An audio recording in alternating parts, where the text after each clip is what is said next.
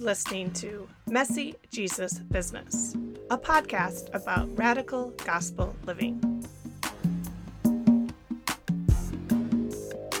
I'm Sister Julia Walsh, a writer, spiritual director, and jail minister living in Chicago. Welcome to The Mess.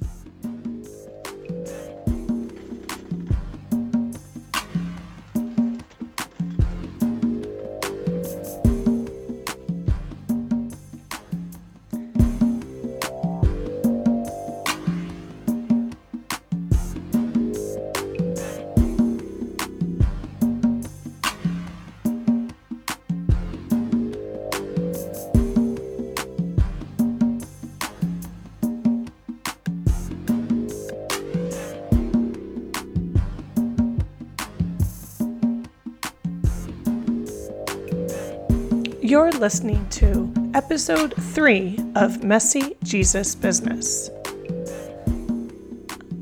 I've been blogging at Messy Jesus Business since 2010.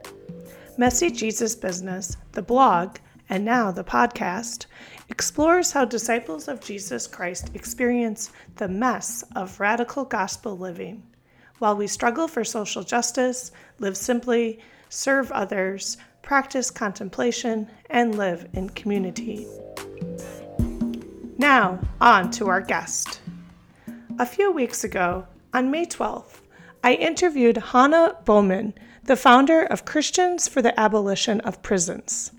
I have worked with Hannah for about 2 years on writing projects, and I have been fascinated with her other work on prison abolition for that entire time. As you'll hear in the interview, I struggle to put my mind around Hannah's belief that prisons shouldn't exist. Yet, she is convincing, and I learn a lot from her about how Christian theology invites, demands this conviction. In addition to working on prison abolition, Hannah Bowman is a literary agent at Lysa Dawson Associates, a graduate student in theology at Mount St. Mary's University, Los Angeles, a volunteer chaplain in the LA County jails, and the coordinator for the pilot circle for a new Circles of Support and Accountability Reentry program in LA. She's brilliant, and I suspect you also will be enlightened. Together, we discussed how the prison system fails to help people, how belief in Jesus demands freedom, how institutions fail us, and the messiness of continual conversion. One note: I'm airing this episode after the evil murder of George Floyd by a white police officer in Minneapolis, and during the peaceful Black Lives Matter protests throughout the United States and world. Although Hannah and I briefly touch on systemic racism in our conversation, it's not central to it. Yet, I'm quite confident that Hannah would agree that prison abolition is vital to rebuilding a society based on racial equity.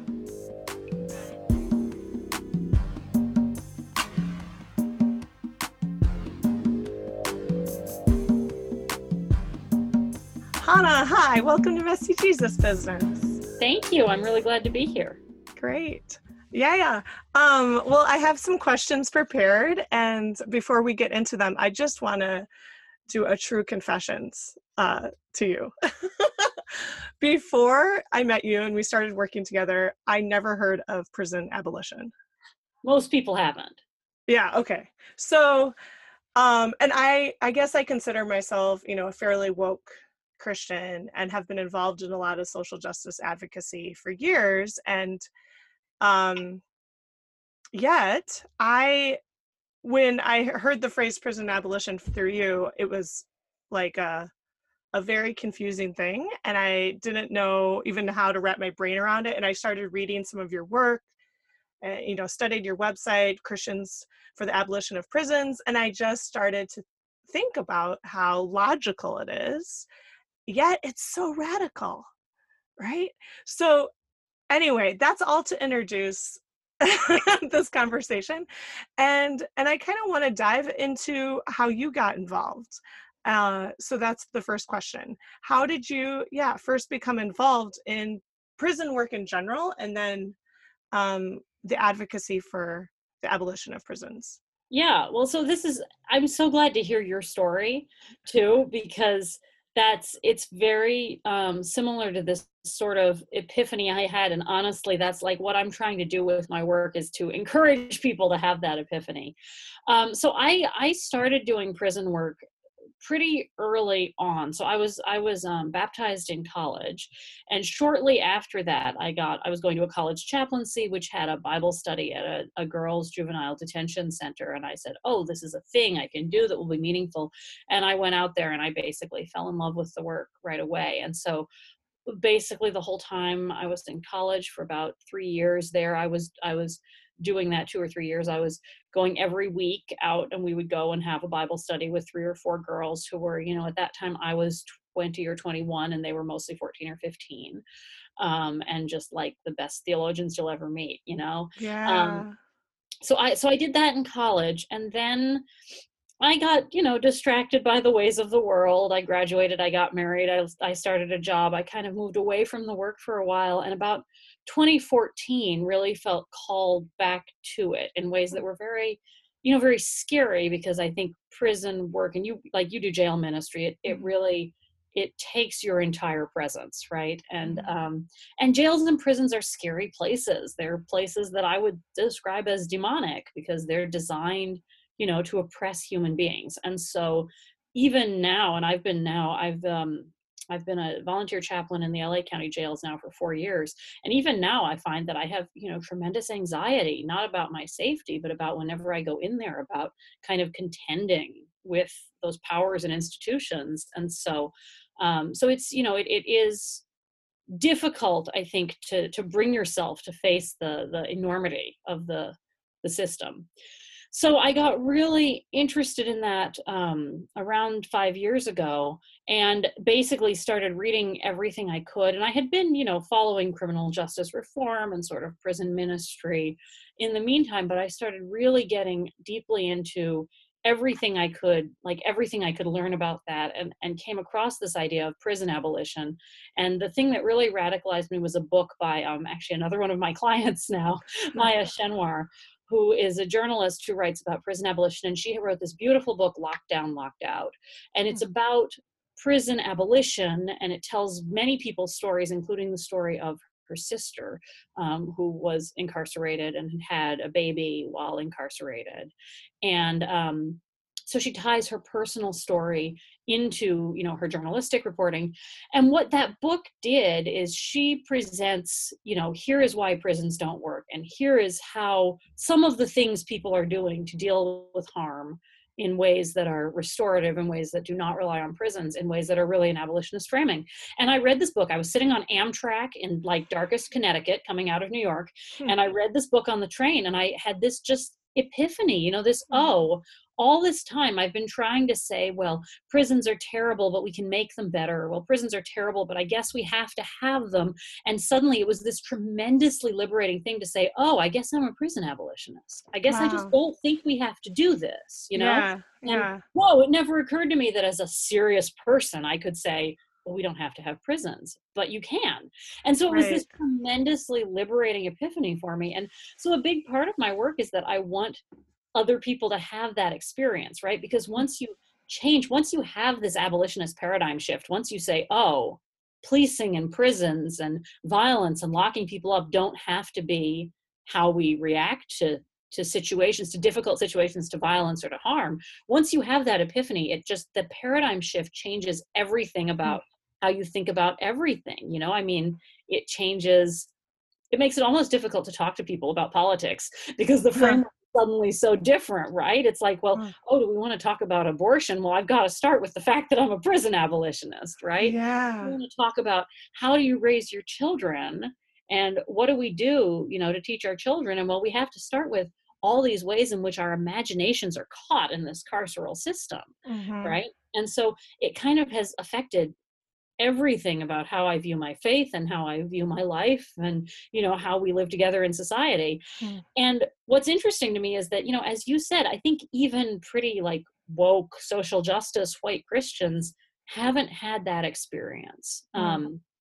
That kind of like road to Damascus moment, right? Yeah. Because I know so many people who say, oh, well, but I'm not a prison abolitionist, but I think we have to reform our prisons, or, Mhm. but we want them to be better. Or you look at like the statements of the Catholic Church, which are pretty good on restorative justice, but are not quite willing to go there. And, Mhm. I it's confusing to me and interesting that there's this real blind spot, I think, particularly among white Christians, Mm.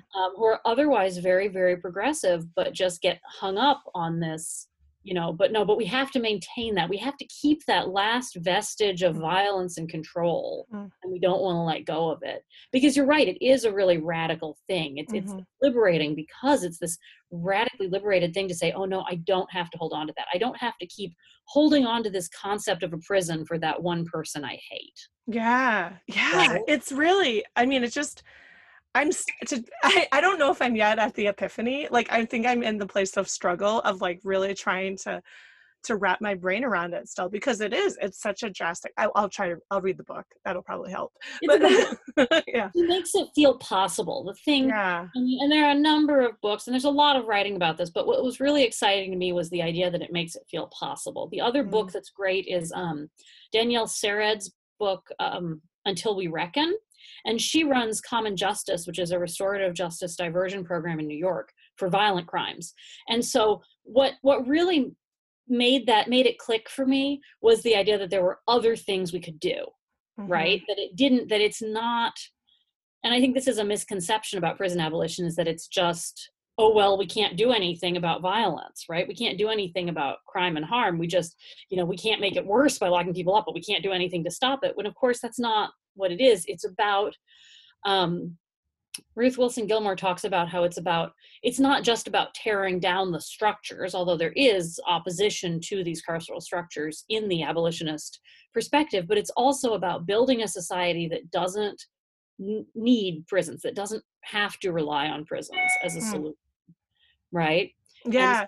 it's about saying, what else can we do? And that's actually where I am like most interested in it, Mm. is because I'm not an in the streets radical activist. I'm just not. I'm too, Mm. it's not my style. I really respect people who can do that, but I'm not that confrontational.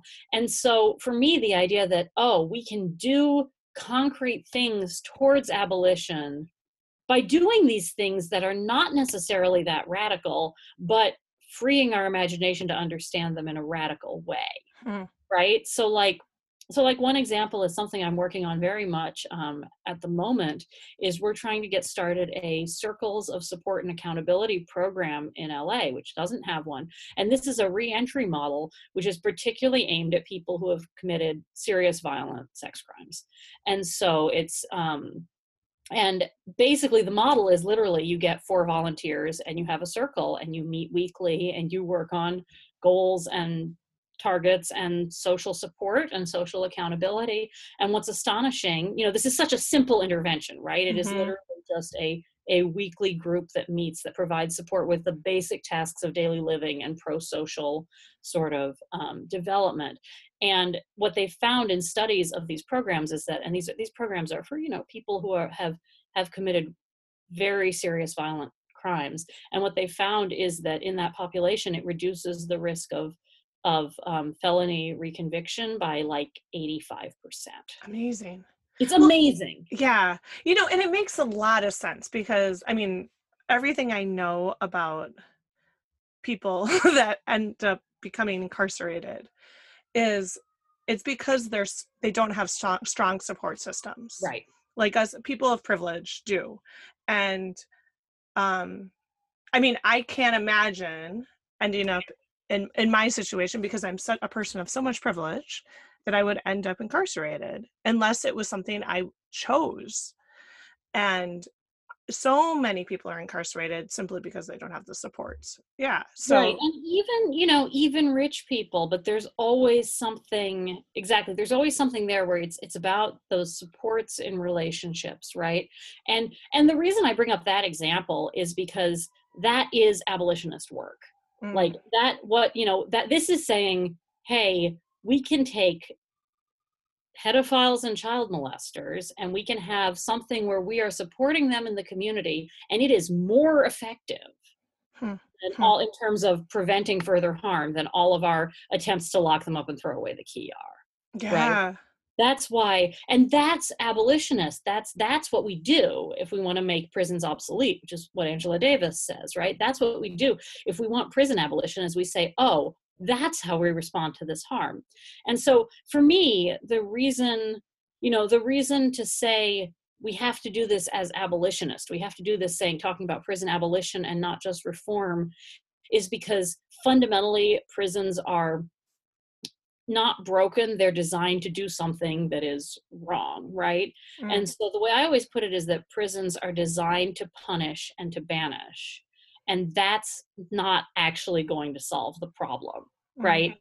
I mean, they're designed to be retributive, which is why they can't rehabilitate, because the impulse to be punitive and to be harsh is always going to conflict with the impulse to provide resources towards mm, rehabilitation. And they're designed to banish. They're designed to cut people off from relationships, when in fact, everything we know about preventing recidivism, about making amends, is reliant on close relationships, whether that's in something like a circle that you've built for that purpose, or whether it's relationships with your family and with your children, right? The thing that is the biggest predictor of people wanting to overcome addiction, overcome whatever the harm is that they've done, and be rehabilitated, the thing that's the strongest predictor of that is their relationship with their children. That's mm, why they want to get out and do better. mm. And yet we put people in prisons in these situations where they can't see their children, they Yeah. can't be there for their children. Right now, there are, I think, basically nowhere in the country are there visits being allowed in person Yeah. because of COVID. And so, people are literally unable to see their children, the people for whom they want to be better, right? Hmm. And so for me, that was the realization, was that no matter how good you make your prisons, right? You can say, well, our prisons should be more like Norway's, and that would be better for sure. Our prisons are uniquely punitive and harsh. Awful. But they're awful. Evil. Right.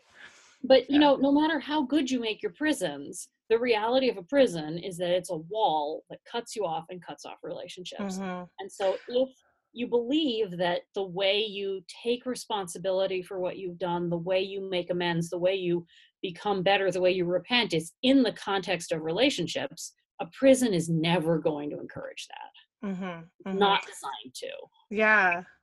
Well, my mind is going now to, and I'm thinking about the theology of it. I mean, Mhm. in our creed, we profess, in a way, we profess our belief in the Trinity. It's all about relationship with community to be a good Christian. We know that we need community support.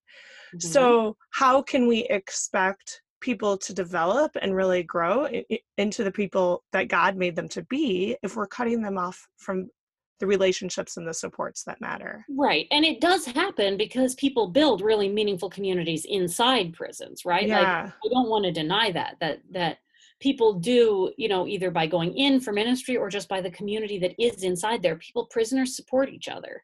And so right. they build really beautiful communities, but we're not encouraging it, right? Hmm. And it is, I think it is absolutely theological. And so then the other part of my kind of radicalization, after I had this sort of epiphany about, oh, I don't have to be holding on to this sinful desire to incarcerate people, right? Once I let go of that, I then began to realize how deeply this fit into kind of everything I already believed, right? And about what my faith is, because I really think, for me, prison abolition is really deeply rooted in the salvific work of Jesus. And that's not to say that all abolitionists would or should think that. I mean, most abolitionism these days has come out of sort of the Black Marxist tradition, and so there's not, which is I think part of why it's not as popular in the white church. But part of what I'm doing with Christians for the abolition of prisons is it's very specifically theological work, and it's theological work aimed at progressive white people, right? So I'm not talking as much about very important things like the racial history of mass incarceration, like, you know, the ways in which our system is unjust in particularly racialized ways. What I'm actually more interested in doing is setting up a theological framework which is aimed at helping woke white Christians have this sort of epiphany and see their theology in this new and really liberationist light. Because for me, it is theological. You know, it is, we believe in this, we believe that God's justice occurs in community, and that's all over the New Testament. It's all over the models of how the church works. It's all over, you know, our sacrament of reconciliation. And yet we don't act that way when it comes to crime, right? Or we believe in, you know, atonement, and however we understand that theologically, you know, we sort of believe that Jesus is the Lamb of God who takes away the sins of the world. And yet what are we doing? Still casting people out, punishing them for those, right? You know, and we say we believe in the forgiveness of sins, but we don't act that way.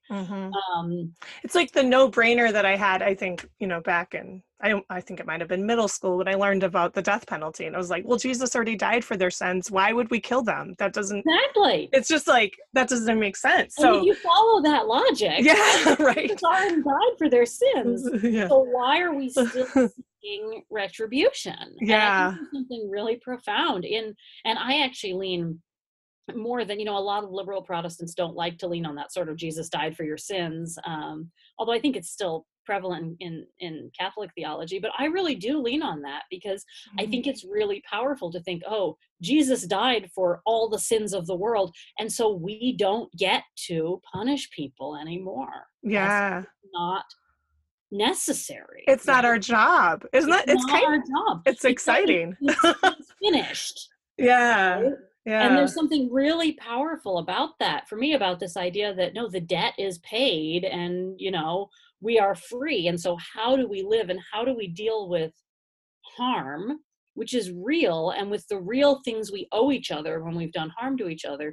How do we deal with that and let it be shaped by the reality of atonement, right? So, and then there's also, you know, there's a whole lot of other theological resonances. There's some really interesting work that comes out of the Hebrew Bible as well, and out of the Exodus and the, you know, the freeing of slaves and the freeing of prisoners, and the Jubilee tradition that remembers that, which is the setting free of slaves and the forgiving of debts every 7 or 49 years.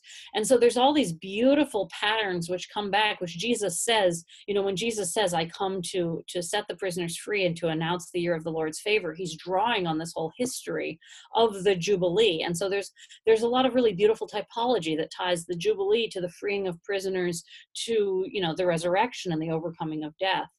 And then the other place that I think is very interesting, and this is sort of my own theological interest, is Jesus' descent into hell, and what that says about prisons and sort of hell as the type of prison, and Jesus coming to set the prisoners free. And, you know, especially in the Eastern Orthodox tradition, there are these really beautiful images of Jesus going down and pulling Adam and Eve out of hell. And so there's some really interesting theology there. So I think what I love about this work is, on the one hand, I really think that prison abolition is an essential part of the gospel. I think if we don't, as long as we are saying, I want to hold on to this concept of the prison for that person I hate, we're not really going to understand the theology of Jesus. But I also think that, you know, prison abolition should be the work of the church. And again, that's not to say we get to take it over or to deny the work that others are doing, but it's to say, no, if we look seriously at what we believe, this is where it takes us. This is what it looks like, you know, in reality, in praxis.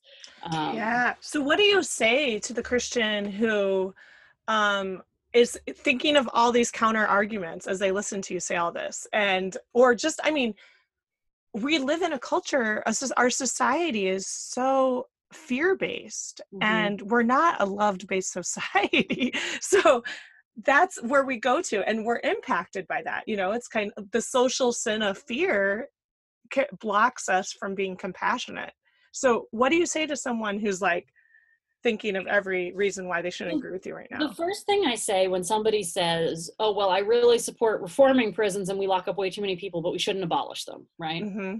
The first thing I say is, so who exactly is it that you think should be in prison and what should the prison look like? Mm-hmm. Right? Because I think that gets at two key points. And the first one is we sort of already touched on, which is this point that no matter how nice you make a prison, it's Mm-hmm. always something which is going to be blocking and destroying relationships Mm-hmm. and getting in the way of them. And so this idea of how do we do justice in community by strengthening the bonds between people, maybe not between people who have harmed each other, right? Because you can certainly set boundaries to protect yourself, but strengthening other community bonds rather than saying we're going to banish you, you're not part of us. The other part of it, this question of who do you think should be in there, is getting at the idea of how does violence happen, right? What is a violent criminal? So one of the things that you see a lot is Christians and others who will say, well, we should let all the nonviolent criminals out, but keep the violent offenders locked up. But when you look at violent crime, which is most crime, which we can't let enough people out without dealing with violent crime, Mm-hmm. violence is contextual, right? People who have committed violent crimes, even serious violent crimes, are not necessarily dangerous anymore because they're older, or anymore if you get them out of the gang, or anymore outside of the context of a specific relationship or a specific conflict. So, like, one example that really shocked me is if you look at women who are in prison for murder, right? Mm-hmm. Almost all of them murdered abusive partners. Wow. Right. And they were abused, and then they fought back, and then they go to prison for life for murder.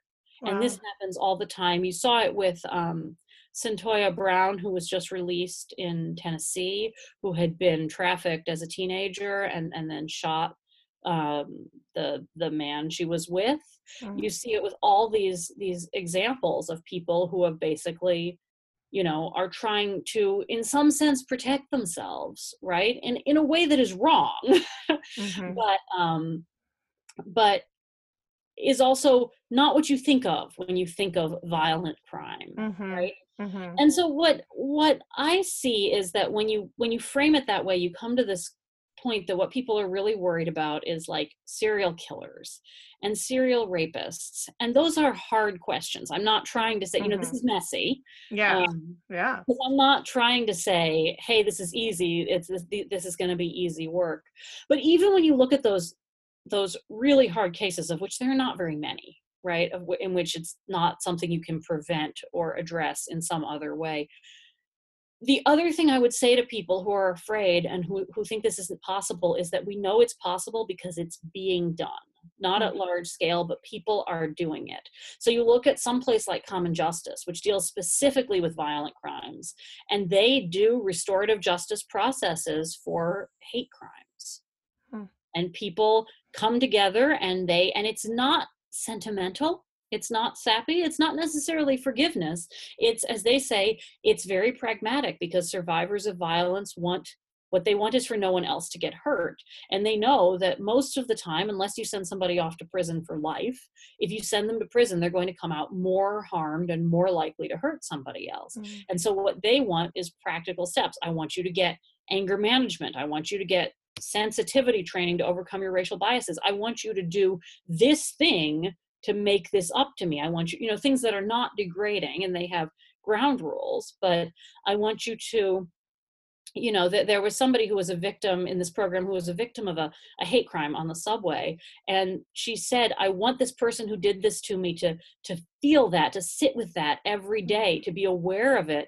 And what they finally agreed was that the person who did it would not be allowed to take the subway for a year, and would journal every day about what effect this had on them, right? To be Wow. afraid of this space in the same way that the victim was. And so, there are these creative possibilities which are not destructive, which are based in relationship, but which are dealing with even these these heinous crimes. And even if you look at somebody like, serial killers, because we have to talk about serial killers, there's been some really interesting work by James Gilligan, who's a psychiatrist in Massachusetts who works with serial killers, who talks about the fact that they were all terribly abused as children, the fact that they're driven by this profound sense of shame. And he lays out the logic of how their shame, their complete lack of self-love is what's driving them to act out and commit these horrible crimes. And he says, they're still humans. And once you see that motivation, is it easy to overcome that? Is it easy to address? No, of course it's not. But is it possible to start addressing in relationship? Yes, right? Or you look, and again, this is why this circles of support and accountability work is so important to me to get going, is it's not work that's done very often. But if you look at this, we're talking about people who have committed multiple violent sex crimes, which is one of the, the groups that people will say, well, we have to put them in prison. And yet you're getting outcomes that are as good, as effective at harm as putting them in prison would be, just by having a group of volunteers, of everyday regular people who are meeting with them in a circle, right? Yeah. So the answer is there's other things we can do, even in these really hard cases. Like, you can say, yes, maybe there's a particular person and we have to restrain them. And I think I think it is perfectly ethical to use force to stop somebody from committing immediate harm, right? I am not saying let's send someone back out on the street so they can go back and hurt somebody who they plan to hurt. So to just be clear, you do believe that jails should exist then for like short term? I don't believe that jails are designed to do that. Oh, okay. I do believe that we should have ways, I do believe you can stop somebody physically from going out immediately to hurt somebody. Yeah. I believe that as soon as we systematize them into jails that you go into for committing crimes in the way that we have set it up, it no longer serves that purpose, right? Because I think that when you think about restraint, you think about if your child wants to go punch somebody and what are you going to do, right? And you're going to stop them. Or you think about the informal ways that people in communities have always stopped harm, right?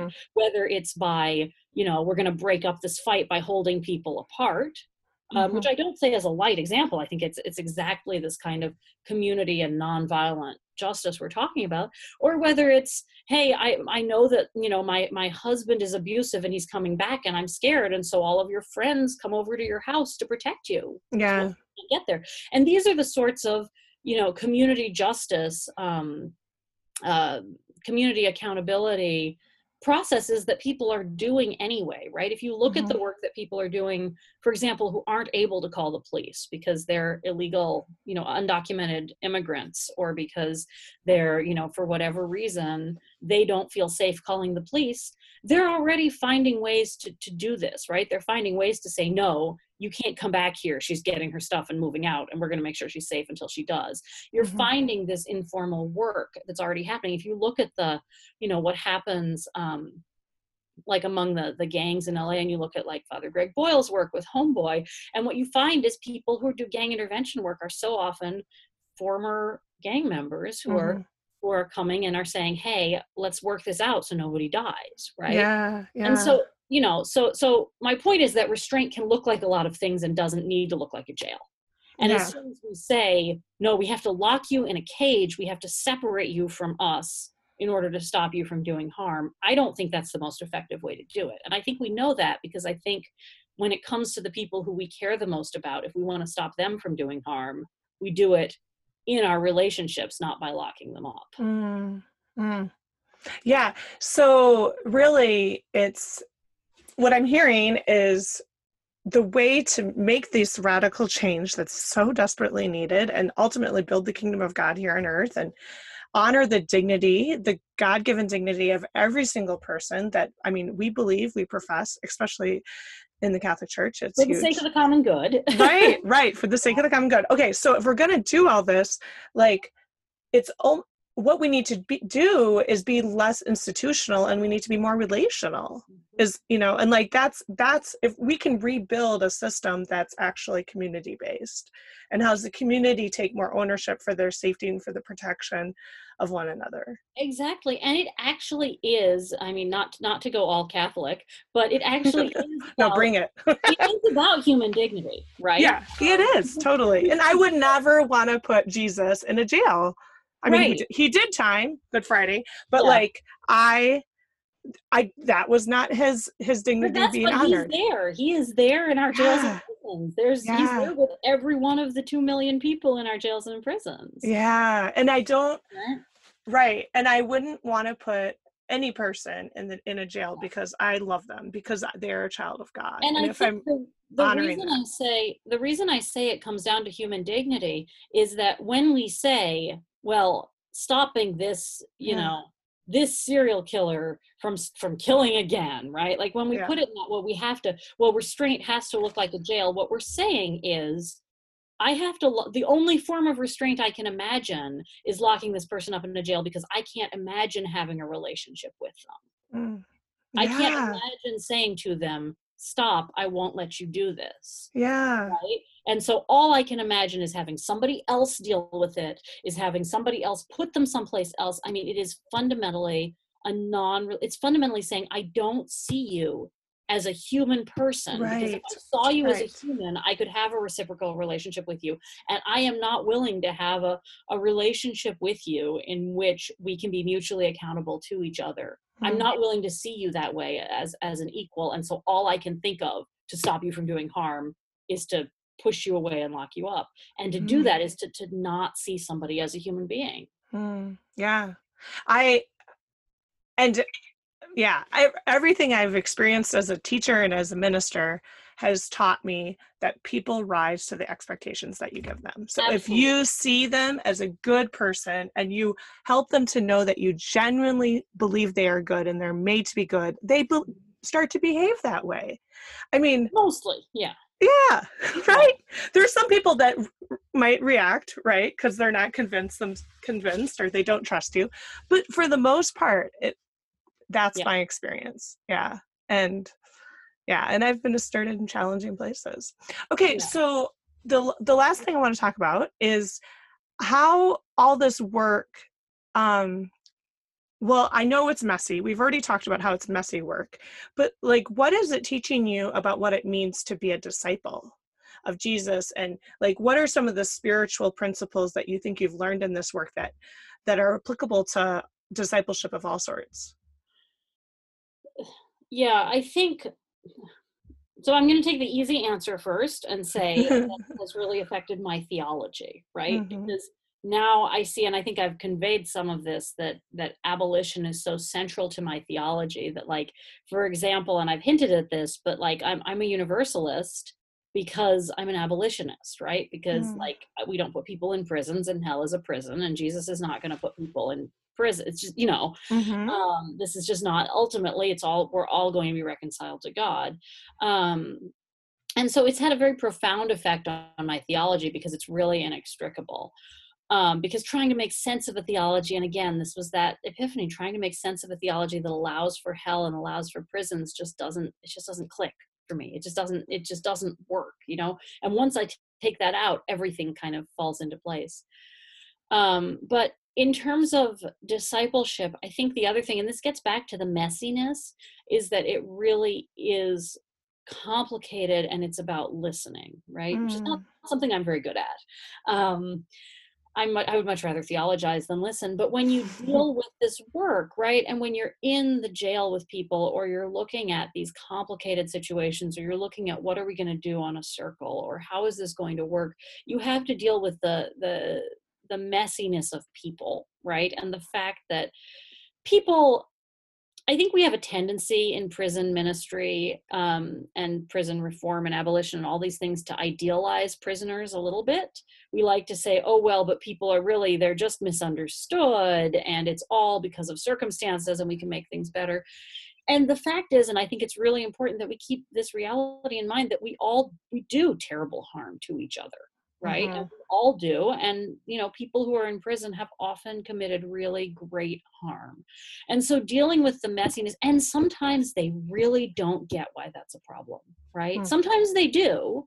And sometimes they have tremendous self-understanding, but just like any other people, sometimes it's not quite clear, right? And so it can be really difficult to do this work when you're dealing with, what do you do with, what the parole board calls lack of insight about what they did, or when you're dealing with, and I don't like that term because I don't like to use the terms of the system, but what do you do when you're dealing with people who don't know how to have empathy for other people?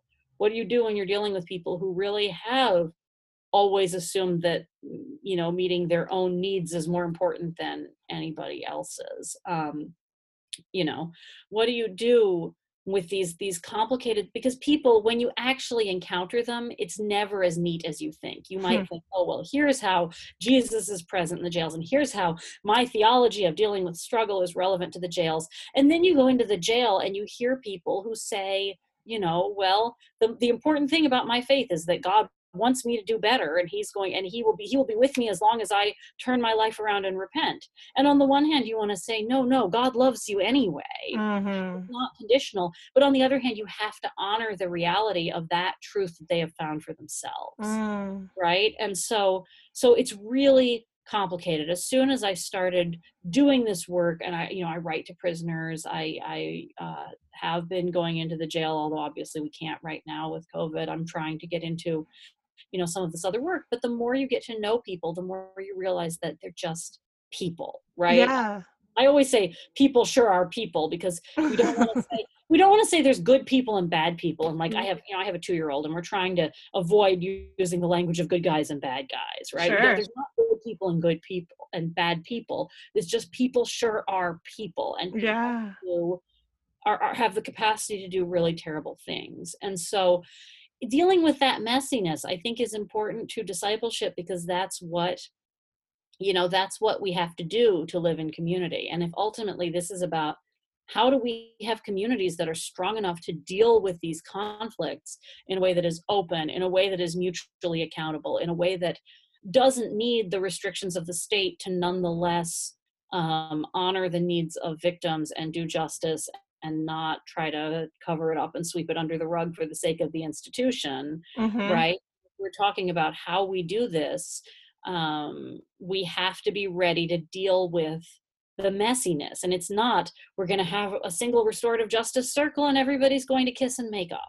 Right? Yeah, right. But it really is, you may never forgive. And maybe restorative justice doesn't have to be about forgiving. And maybe forgiving doesn't look like we ever want to be in the same space ever again, but it looks like, how do we have a community that's big enough to have space for both of us? And so I think to make those changes and to do it in a way that is responsible means that we have to keep listening, because we have to be able to say, well, what am I hearing from survivors, right? What am I hearing from the people who have been harmed? What am I hearing from the people who are most affected by the situation? What am I hearing from the people who are poor? And so it kind of gets to the epistemological privilege of the poor, right? And this listening to the marginalized pushes us, even if we're already like woke abolitionists, it still pushes us outside of our comfort zone. So there's a constant call to conversion, and the Spirit is inviting all of us, no matter who we are, to grow and to change and develop, to become more holy. That's a lovely way of putting it. I would never use the language of a constant call to conversion, but that's lovely. I'm a Franciscan. Right. That's a good thing. Oh, Hannah, this has been so fun. Thank you so much. Yeah, I love talking about this stuff. I think you've convinced me. All right. Welcome. And I'm glad to be a partner with you in the ministry of it all.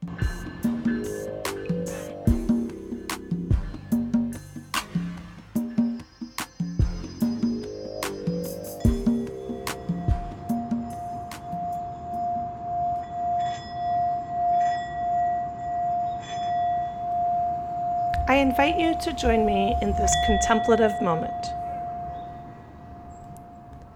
In light of the conversation with Hannah, Bowman about prison abolition and the urgent need for racial justice throughout the United States. I'm going to read from the Gospel of Luke, chapter 4, verses 14 through 30. As you listen to the passage, I invite you to imagine that you are there, that you are in the scene. What does it look like inside the synagogue? What's going through your heart and mind as you listen to Jesus speak and observe all his actions? What do you hear and feel? What do you want to say to Jesus about it all? A reading from the Gospel of Luke. Jesus returned to Galilee in the power of the Spirit, and news of him spread throughout the whole region. He taught in their synagogues and was praised by all. He came to Nazareth, where he had grown up, and went according to his custom into the synagogue on the Sabbath day. He stood up to read, and he was handed a scroll of the prophet Isaiah. He unrolled the scroll and found the passage where it was written, "The Spirit of the Lord is upon me, because he has anointed me to bring glad tidings to the poor. He has sent me to proclaim liberty to captives and recovery of sight to the blind, so the oppressed go free, and to proclaim a year acceptable to the Lord." Rolling up the scroll, he handed it back to the attendant and sat down. And the eyes of all in the synagogue looked intently at him. He said to them, "Today this scripture passage is fulfilled in your hearing." And all spoke highly of him and were amazed at the gracious words that came from his mouth. They also asked, "Isn't this the son of Joseph?" He said to them, "Surely you will quote me this proverb, 'Physician, cure yourself,' and say, 'Do here in your native place the things that we heard were done in Capernaum.'" And he said, "Amen, I say to you, no prophet is accepted in his own native place. Indeed, I tell you, there were many widows in Israel in the day of Elijah, when the sky was closed for 3.5 years, and a severe famine spread over the entire land. It was to none of these that Elijah was sent, but only to a widow in Zarephath, in the land of Sidon. Again, there were many lepers in Israel during the time of Elisha the prophet, yet none of them were cleansed, but only Naaman the Syrian. When the people in the synagogue heard this, they were filled with fury. They rose up, drove him out of the town, and led him to the brow of the hill on which their towns had been built, to hurl him down headlong. But he passed through the midst of them and went away. The Gospel of the Lord. Lord, fill my life with you alone. Empty myself of all that's my own. Lord, fill my life with you alone. Jesus, keep my eyes on you. Help me. That's episode 4 of Messy Jesus Business. Thanks for listening. Messy Jesus Business is produced, hosted, and edited by me, Sister Julia Walsh. You can find Messy Jesus Business online at Facebook, Twitter, Instagram, and Patreon, as well as on our website at www.messyjesusbusiness.com. If you like what you heard, could you please share with your friends, subscribe wherever you find your podcasts, leave us a review, or support us on Patreon. Thanks. Messy Jesus Business is produced in partnership with the Franciscan Sisters of Perpetual Adoration. You can learn more about our religious community and donate to our mission at www.fspa.org.